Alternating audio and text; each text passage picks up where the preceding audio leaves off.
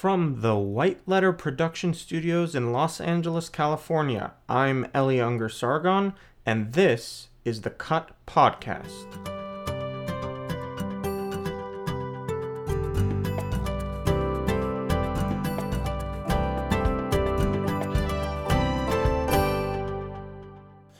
So we don't have a set series of questions. We're going to fake this as we go along. But I'd like each of the people we're about to interview to give us a little bio of their interest in the issue and their experience with it, and we can spring off of that. My name is Michelle Hinman. I am a mother and just a general human rights activist. I became interested in this issue about 4 years ago, and I've been an activist ever since. It was just rather personal interest,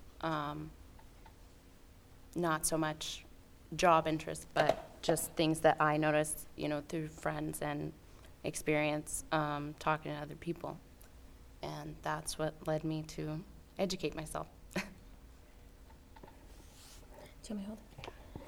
My name is Kathya Delaguila, and I'm a local midwife. I became an activist when I was pregnant with my daughter. I didn't know what gender she was going to be, and so I started doing my research, and I think I was always kind of a common sense activist, because when I figured out what it was, I didn't want to do it. But yeah, I deal with it a lot in my own practice with parents and seeing the decisions they make, so I'm lucky enough or blessed enough to be in a position where I can talk to them early and I can talk to them often. Excellent. Brendon? My name is Brendon Marotta. I'm a documentary filmmaker, and for the past, I want to say 5 months now, I've been working on a feature-length film on the topic of circumcision, which is why we're here filming today. The issue of circumcision is something that I became aware of after I relived a certain portion of the trauma during a meditation in Los Angeles. And since then, I started researching, started educating myself, and through that, started talking to friends, and that's kind of how the documentary project came about. And since then, we have talked to many of the presenters in this room and interviewed them on camera, and I've had the opportunity to learn a great deal about this issue and sort of face some of my own trauma through it. Thanks. So, would you like to ask a few questions there, Co-Chair? Yeah, sure. I just would like you each to share what the most difficult thing about being an activist is, or maybe just what the most difficult thing about the fact that circumcision still exists in our culture, and if you could pick the most difficult thing, and then if you want to, you can share a triumph and what keeps you going against the difficulties. I think the most difficult thing is just the defensiveness when you try and talk to somebody about it. I mostly talk to, adult men rather than parents, so they bring a lot of defensiveness. When you first try and approach the topic, they've been led to believe one thing, and they're not really willing to listen to other information. And it's kind of scary when you're dealing with that, because you don't know if that person is somewhat traumatized, or if they just are embedded in their beliefs. And I mean, that can be a hard thing to get past, but a triumph, I think that I have helped a lot of parents. It wasn't my intention in the beginning, but a lot of people have listened and gone on to tell other parents as well. So, I think I know a lot of people have told me that they would never do it in the future to future children, even if they aren't parents right now. And that's been exciting. Feels good. Yeah.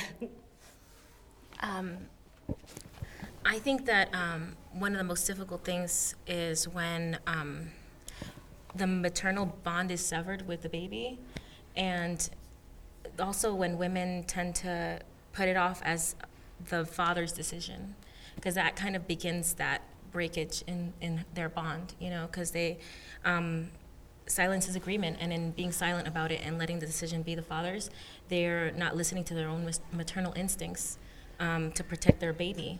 So I think that's the hardest part. And the most difficult situations have been people that I have talked to and that do it anyway, and I see their babies after the fact, because there's a difference when I meet them when they're born and when I meet them after they've been circumcised, there's a huge difference. I think the most difficult thing I think the most difficult thing for me is bringing the subject up with people and talking about it. And the best thing for me has been bringing the subject up and talking about it. So it's a little paradoxical, because on the one hand, for me, I bring a lot of personal experiences I've had around it, and a lot of my own sort of emotional things that I'm working through. And at the same time, and I'm not sure, when I bring it up socially, what the reaction is going to be. And it ranges from, extreme defensiveness to, like, right on, like, I would never do that to my child. And for me, since I'm working on a film, it comes up very casually, because people will be like, oh, what are you working on? It's like, well, I'm working on this documentary film. And they're like, oh, what's it about? And they think they're asking, like, a casual conversational question, and they don't realize what, they've just opened the topic of genital mutilation. And that they've essentially asked, what is the Matrix, and can you hand me the red pill? And so I think that to me, like, talking about it in social situations is a bit difficult. But at the same time, when I initially started researching the subject and having feelings come up around it, I felt like I was the only one who had ever felt this way, and I couldn't, there was no frame of reference I had. And in going around the country and interviewing intactivists, and even in my own initial research, I've realized there's a lot of people who, have questioned this practice and feel strongly against it, and have dealt with a lot of the same things. And so whereas before I felt sort of isolated and like there wasn't anyone else who sort of dealt with the same thing, now I know that there's like a huge network of people that are working on this and that I can turn to and that I can talk with. So I'd say, just talking about it with people has been both the worst and the best thing. We were joking in England this summer about how if you're a committed intactivist, you should be able to get to the subject in one step from any other subject. So sometimes at quiet moments in medical conventions when no one is visiting our booth, we'll practice this game, We'll say tennis or Pacific Ocean or anything and see who can do it. So I urge you to give that a try. The other thing I have to say is you will soon find out who your real friends are. And you'll shed some marginal friends that you probably could have done without anyway if they can't handle your passion for the issues. So yeah, thanks for a good try. I had a question I want to ask you. Anecdotally, we hear, all of you actually, anecdotally we hear that single mothers who give birth without the father present for one reason or the other don't circumcise as much as mothers who have a partner who's circumcised. Does that meet your experience, your clinical experiences? I was a single mom when I was pregnant with my daughter, and so. So you're your own committee and your own veto. Yeah. But at the same time, her dad did have input. Like he was trying to convince me, because he didn't know if it was a boy or girl. He was trying to convince me to go to New York, where we're from, and schedule the circumcision and everything with his family. And I did my research, and he had less weight on my decision. So I guess that could be true, because even if I had a son, I wouldn't have done it, even though he really was passionate about getting it done. It was a family tradition of his. It was something that he believed was right, and a million other reasons. But there was nothing on earth that would convince me to do it after I saw what a circumcision was for myself. So I guess that's true. Have you lost close friends, or how have you dealt with it when a person really, really close to you has the information and does it anyway? Have you maintained that friendship, maintained that relationship? What did you do? All three of you want to address that? I have lost a few close family members who, it was more or less them choosing not to talk to me anymore. Not so much, that I didn't want to talk to them. I haven't lost any friends, though. It seems like it's kind of a personal issue, so your family gets offended when you don't agree, whereas your friends can kind of deal with it and move on. I haven't lost any friendships or any relationships for it, but I had clients, specifically one client that was close to me and was my friend, and she did it anyway. And because she knew how adamant I was about it, and because she knew how I felt about it, I think that's kind of why we drifted. Like, we never really spoke after she did it. We spoke up until she had the circumcision done, and then after she had it done, I didn't hear from her again. I don't think I've lost any friends over it. I will never go back to my family doctor again after talking about it with him. who it wasn't the person who was there at the hospital when I was born. But I don't know, when I initially started researching the topic, I just assumed it was an issue of that people didn't have the information. So I sent him some stuff and had a conversation with him about it. And initially, like, I'd gone to him earlier because I'd said, I feel like the sensitivity I've had is not what it used to be. And for some reason I just had this intuition that it might have something to do with circumcision. And he said, oh, no, that's perfectly fine. Like, if there's anything wrong with that practice, it would have gone away years ago. And so then I started doing my own research, and I sent him some stuff later, and it was just like, it could have just gone in one ear and out the other, and it was just like, it's like he couldn't hear me. I don't know how else to put it. And I've noticed this with certain people. When you bring the issue up, they say, well, what about, there's problems, and sometimes you have to do it, or there's HIV, and it's like, you didn't hear me. You're taking a knife to a child's genitals, and that's going to have an impact later on. And it's insane to think that that pain isn't going to have a psychological effect of some kind. But there's this sort of like shields and programming that people have against it, and a lot of those sort of one-line pros, I guess, that parents are presented with, or those so-called health benefits are ways that you don't have to actually confront the vulnerability of the child and the way people feel. So I think that that's sort of what I've noticed in talking about people, or talking about this with people, is that, and it's not so much that someone will lose a friendship, but they just won't engage. That for whatever reason, like, I don't want to talk about it, I don't want to go there, that's too much for me to handle. But at the same time, I would say, that there are a lot of people who, when I tell them I'm working on a documentary on this subject, inevitably, a few minutes in the conversation, they'll start to say, I've never told anyone this, or I've always felt this way, or this might be too much information. And there's personal stories that start coming out that people have not shared, or have not felt like it was okay to share.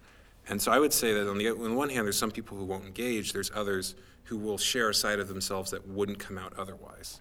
So I've kind of found the opposite effect in certain relationships and certain friendships. With that in mind, I mean, I guess my experience is that there's a whole range of reasons you could use to oppose circumcision and to educate people. But obviously some might appeal to men and some might appeal more to women. So the three of you, this is a question for the three of you. What is your experience with the arguments that seem to work best? I mean, you probably have a 90-second elevator pitch, right? And you probably have a 10-minute mini lecture, and then you have the 45-minute ear beater, I assume. So what works for you? For me, I try and deal with the sexual function more than really talking about the surgery itself. That really seems to hit home for a lot of people. They can relate to it in their relationship, different side effects that it might cause, and it really gives them the feel that this body part has a purpose, and there's no point in just cutting it off without thinking. It really gets people going and looking for their own research.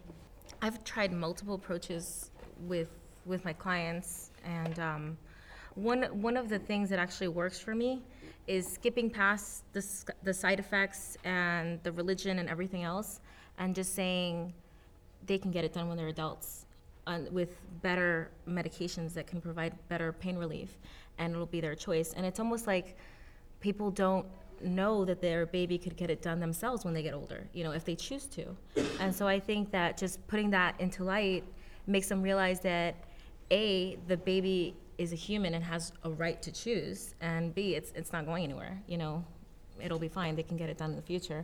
And that has actually made people stop immediately. That's all I needed to say, and the conversation didn't even go on after that. So and I had a dad actually tell me, oh, I never even thought of that. Yeah, he can get it done when he's older, that's fine. And that was it. Since I'm not an activist, I don't have as much experience, trying to convince people of things.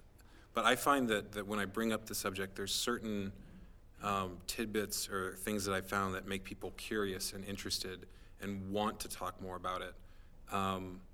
Because the arguments against circumcision, to me, are sort of very simple and common sense. It's traumatic, it reduces sexual sensitivity, and it violates the child's right to his own body.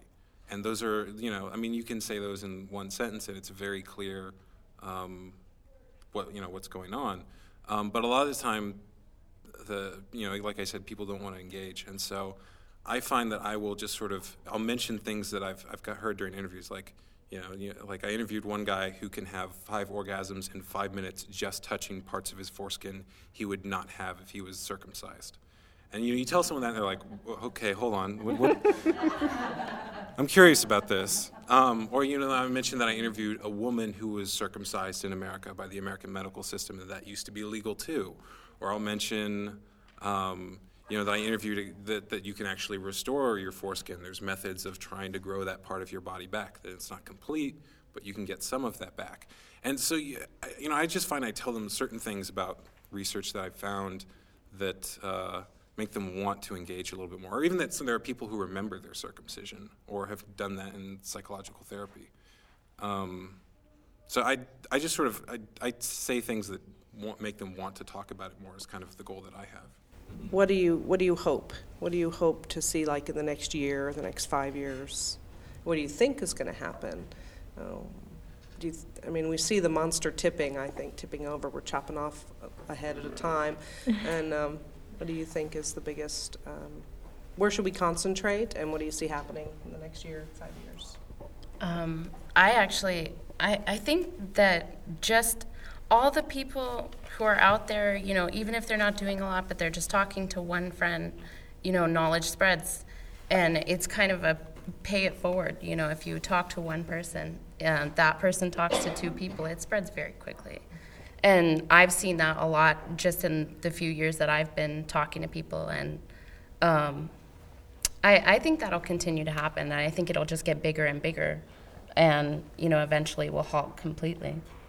And I think, education is the key to really getting it to come to an end. I hope for it to be eradicated completely in my lifetime, and hopefully soon. What I see happening in the next few years is just that, because there's been so much of a push forward, and there's so much accessibility to information now, and I think that's key, the fact that we can just log onto our phones and Google it and get a million different articles, I think that people are becoming more intelligent and are starting to figure out how to read studies, and I think that's also helpful. And so I guess basically just passing on the knowledge. I think it's going to stop soon. I have no idea. I have a friend who likes to say that the odds are always 50-50. Either it will happen or it won't. So, I remember when we interviewed William Stoll, who's a man who sued over his newborn infant circumcision. And one of the things he talked about was, there was a spread in the Saturday Evening Post, like in the 80s, that had a lot of the photos that you might have seen today of just, babies screaming in pain and during the circumcision. And he said a lot of intactivists at the time thought that would be the end of it. Like that when that came out, people would get the message and they'd see it. And, then that didn't happen. And then they thought, maybe, when Whose Bodies, Whose Rights came out, or when the San Francisco ballot initiative thing took off. And I don't know what the tipping point will be. It seems like it takes a certain number of impressions of this message for someone to get it. And I know for me personally, I had heard the intactivist message and run across some of those websites before I had my own epiphany. And I, similar to some of the people I've talked to, I couldn't engage that. It just was well, there's nothing I can do about it, so I kind of don't want to know, or I don't want to, it's just it doesn't, I just didn't want to go there the same as people I've talked to. So I think it's going to be different for each person at what point that they're ready to confront that and examine it, because there has to be, the moment you see the harm this does, there's going to be an emotional response and a certain healing process that people have to go through, and that's different for each person. So I have no idea at what point the culture as a whole will be ready for that. Did anybody have what I like to call the obsessive epiphany, where you're all of a sudden you're on the internet and it's 3 a.m. and you go, oh my God, I've been doing this for 5 hours, nonstop, haven't even gone to the loo. And you're reading article after article and getting more and more and more and more appalled. Anybody? Me, yes. Tell us Definitely. about it. It seemed like when I first started, I was just kind of, lamely interested in it. I would just spend an hour on a computer here and there, and I would always bring it back to question in my mind. But after I actually saw a video of it, then I became compulsive. I mean, I wanted every information on every subject that I could find that had, that led me back to that. And every time I told myself I've learned everything I can learn, it seemed like I would find something new. And I still continue to learn now. I mean, I can still get in the subject with somebody and talk with them for hours, or, do research for hours, or I'll find a new book, and I really just keep learning every day. I think I'm still like that now as well. Like, if you go on my Facebook page, you'll see that I have like post after post after post of stuff that I found that I think everybody should know, and why don't they know this? So yeah, I think it's something that, and I tend to be that way with a lot of things, but specifically to this, it just seems like something that everybody should know, and like he was saying earlier, it's like the Matrix. Like, why don't you know we're in the Matrix? Well, I definitely had an obsessive epiphany, and I guess I can just sort of go through that story since I've sort of touched on it briefly. I was in a meditation group in Los Angeles, and the type of meditation I do, you're just sort of sitting with whatever's there. You're not trying to reach any state, and you're just sort of being present with whatever's in your body. And during that meditation, I had the word circumcision come into my mind, just seemingly out of nowhere. And I felt all my energy drain down my body to my belt. And I had this like sort of cold shake that happened. And this happened more than once. And I just was like, I have no idea where that came from. And since it happened more than once, I felt like I had to, investigate it and start researching. And I came across the fact that doctors used to think that babies did not feel pain, and so they would perform the circumcision without anesthesia. And I'd sort of been reading Alice Miller's works at the time, and Alice Miller is the first psychologist to really put forth the idea that early childhood trauma has a major effect on people later on in life. And I had a friend who, she just wasn't, like, her mom was working when she was born, and she just wasn't held a lot as a child, and she would have anxiety attacks because of that, and sort of had dealt with that in her own therapy. And I thought, well, if that's what you experienced just from not being held as a child, what's got to be the effect of having someone take a knife to the most sensitive part of your body at 1 day old? And that, to me, was sort of the obsessive epiphany I had that started my researching, because, I knew what a deep effect just a very sort of simple neglect it had on my friend. And I thought, this is obviously stored in me in some way, and I need to examine this, because I had been on sort of a spiritual path at the time of looking at things that had happened in my past and what patterns and attitudes they'd given me. So that was my obsessive epiphany. And I should add, one of the things that I found when I was just doing my initial research was an interview with Van Lewis, who's this intactivist who's 60 years old. He's this very sort of old, sweet man, and he was talking about. I'm 65. I'm sorry, John. He's gray hair. I'm sorry, I didn't mean to stop your. You're young at heart, I'm sure. We can take this out in post-production. Yeah. We'll fix it in post. That's my job. But he was talking about how when he was in his 20s, he had like this sort of experience where he just sort of like had a mental breakdown that he attributed to, trauma around his circumcision. And it was listening to that I thought, like, oh, I'm not the first person to feel this way. There is someone else who's gone through this. And it was funny because, I talk about this documentary connecting me with a lot of people. I went and interviewed James Lowen in Canada, who's a photographer. And it wasn't until halfway through the interview that I realized that he had shot the clip that I had been watching that had helped with my initial epiphany. I was like, wait a second, like, you were the guy behind the camera on that. And so I think as much as you can, connecting with all the people in this movement has been incredibly helpful for me, at least, and I imagine it would be helpful for others who are going through the same thing. Can I break the rules of chairpersonship for a second and tell about my personal epiphany? Yep, and then we can have maybe questions from the audience after that. Good idea. This is, I don't often tell this because, quite frankly, I think it's distracting and gets off of the issue and dealing with the issue in a sort of direct academic way. But I was born in New Zealand in 1946 and not circumcised. I came to the United States in 1951 and was circumcised without anesthesia, strapped down. Now, I actually have no memory of it. It's curious. And George Denniston, who's the head of DOC and for whom I work directly, said, John, we've got to get you fixed up. He said, we'll get you some really good counseling and we'll get that memory out there and you'll deal with it. And I go, George, you're crazy. When I was 5 years old, I was a very cagey lad. I packed that memory away really, really nicely. It's way in there somewhere, and it's the opposite of Brendon's experience. I have absolutely no interest in ever going there or ever finding out. Whatever happened, happened, and I can't undo it for a start.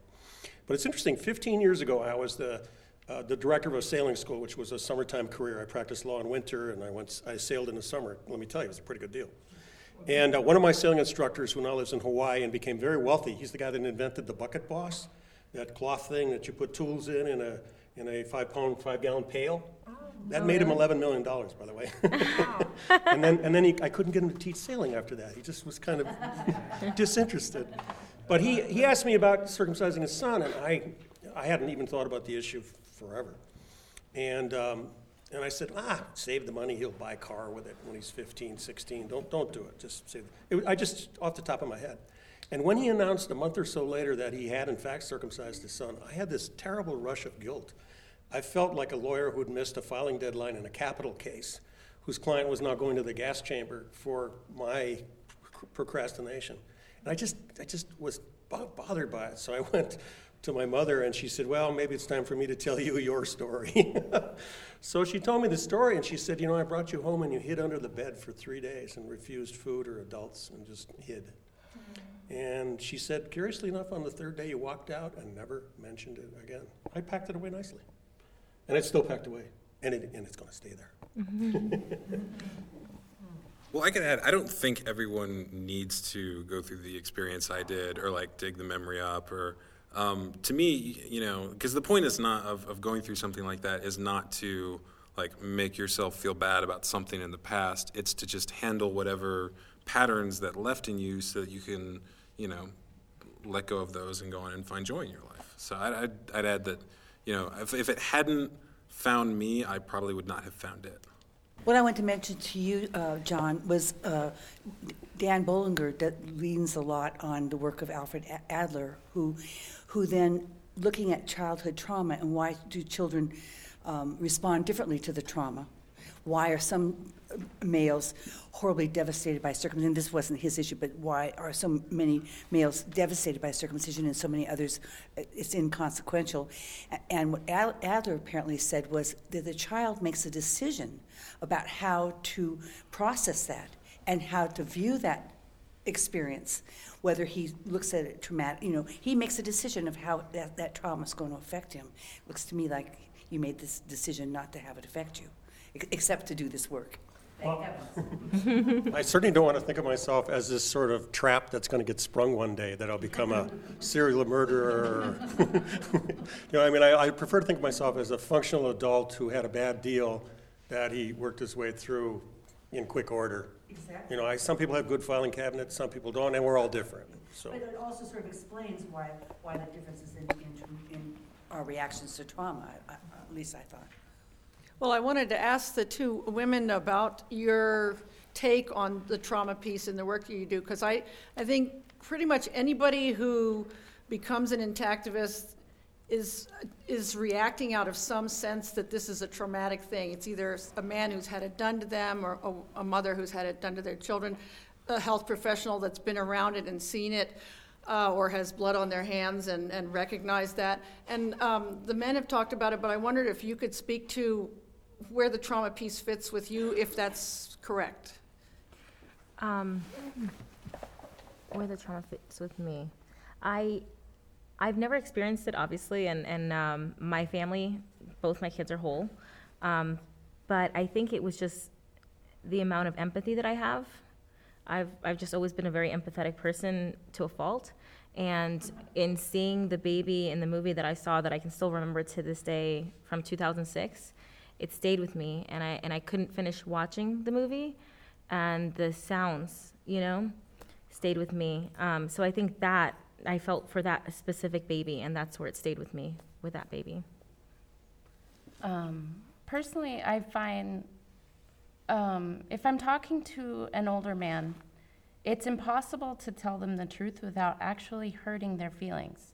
You can tell at which point you've broken that belief, and they get it's very personal to them. They feel like they're lacking in some way, and so you can definitely see it when you do that, you know. And it's very sad for me because I actually feel like just to educate someone, I have to break their heart. And that is, you know, when I really started to realize how much it affects people, even if they don't automatically realize it.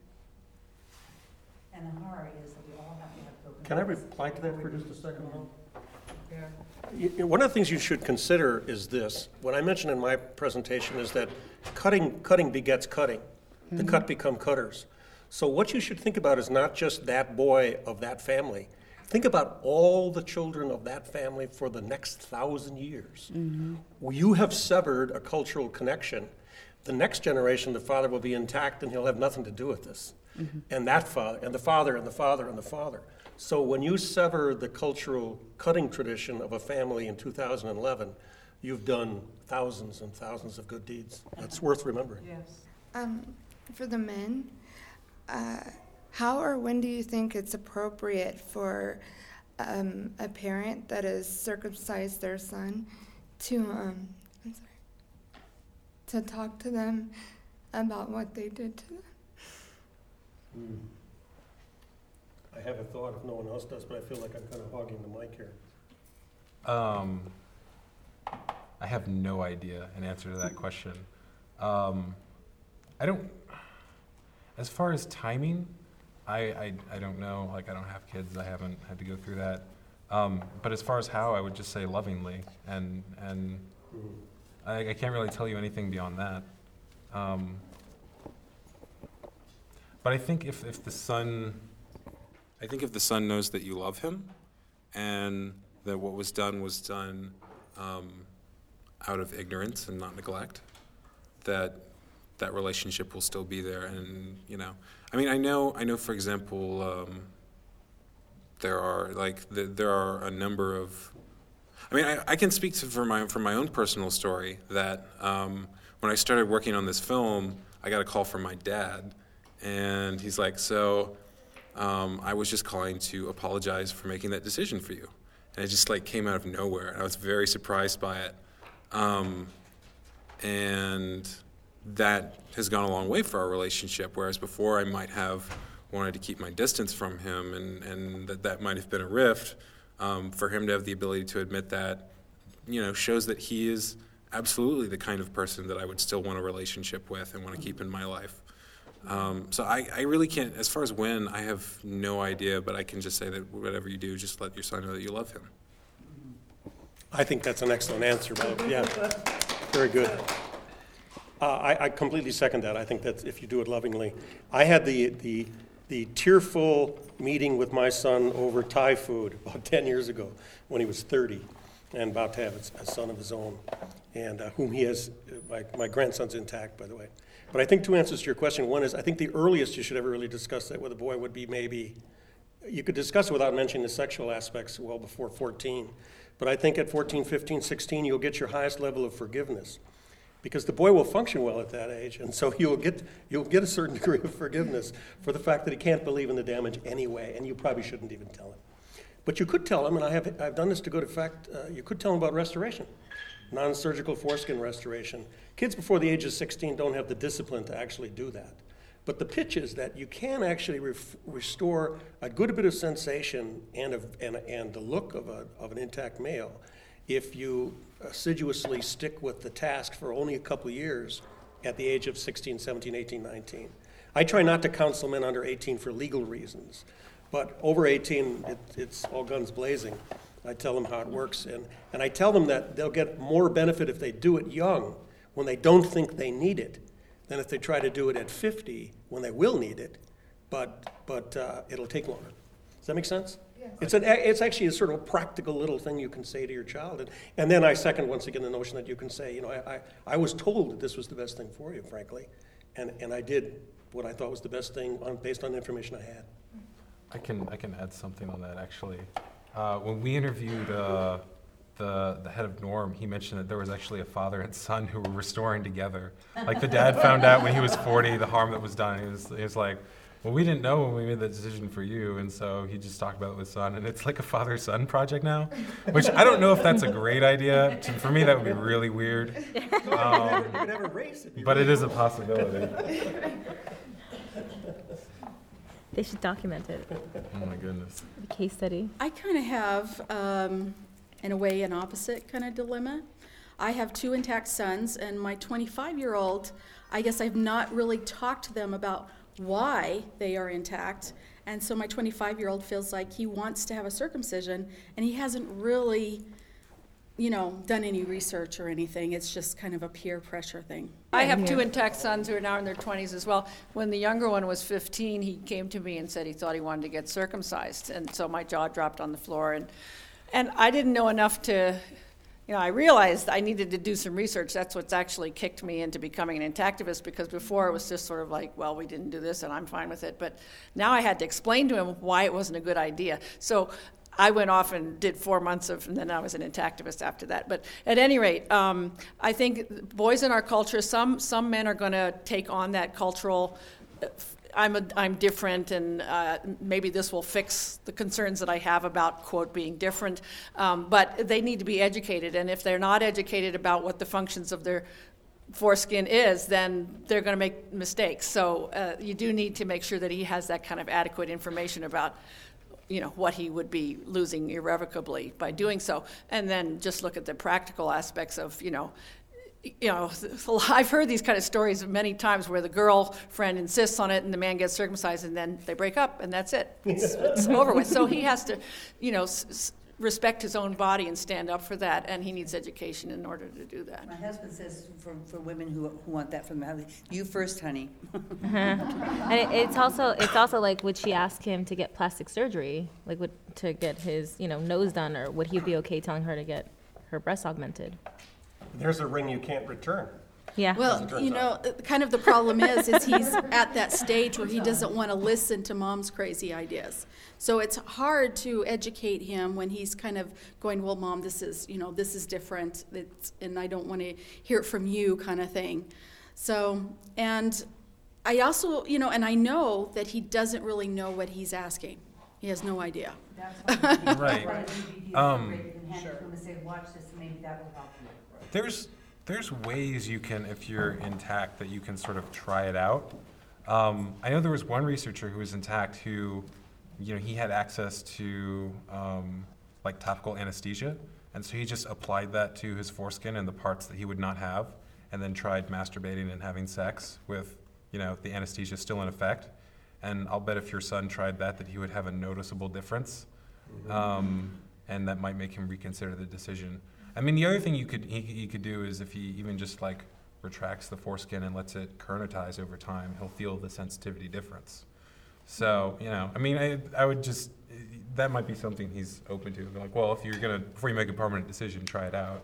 Actually, I think I have a question and a comment. I was going to address a comment to you. There are resources online. I believe specifically there's a Students for Genital Integrity page, and then Intact America has a blog that's directed specifically to students. He's not going to listen to you because you're the mother and you're never right, especially right now. But if you can get the information that's been published by students in his age group saying this information, that would probably sink in better than from you. And then I would agree to watch the DVD that's in the packet. That was the first comment. The second comment I was going to say, when I attempted to put this panel together, I wanted to have 2 men and 2 women talking about the impacts of circumcision in their lives. It's very obvious how male circumcision affects men, obviously, but it's far less obvious how it affects women. But we know that it affects women as mothers, and we know that it affects them as sexual beings. Can you comment on how it's affected you in your lives as either one of those roles? As a mother, not really, because my sons are whole. As a sexual person, Not really. I mean, taking away those two, it's affected me in another way as a woman because of violence. Because violence begets violence. The cutties become the cutters, and that perpetuates the cycle of violence that then gets to women later on in different forms. And so I think that once we start healing our men and taking care of our healing our babies and our families, that will eventually stop the violence towards women as well. I think, as far as myself and a lot of people I know, most women just complain of pain. And that's what really got me looking for information, is just that women were saying that sex was painful. And that didn't seem, like something I'd ever heard before. But I got curious, and it doesn't seem like women are really taking that and thinking, maybe something's wrong with him. It seems like they're resonating it with themselves and saying maybe something is wrong with me. And I think, that the sex is just completely different. And I think a lot of people, unfortunately, will never know that.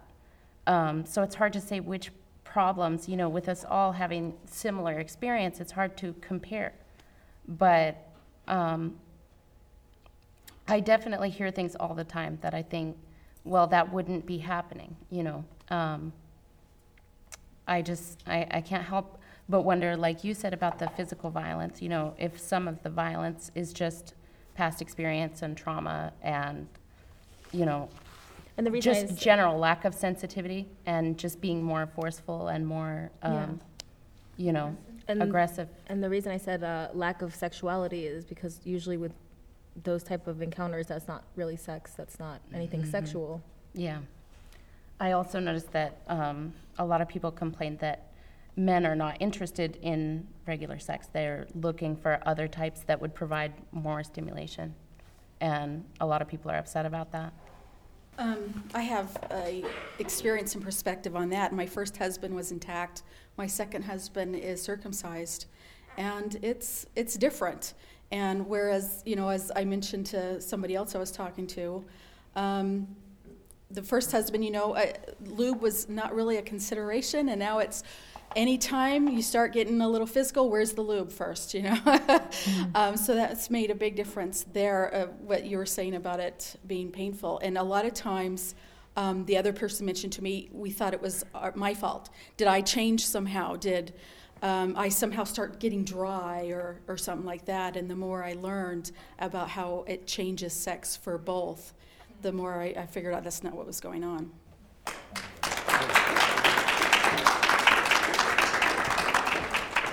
I want to thank the panelists for taking their grilling bravely. Yes. That's our show. If you have any questions, comments, or suggestions, please email them to us at cutdocumentary@gmail.com. And if you like what you've heard today, please support us by buying our film at www.cutthefilm.com.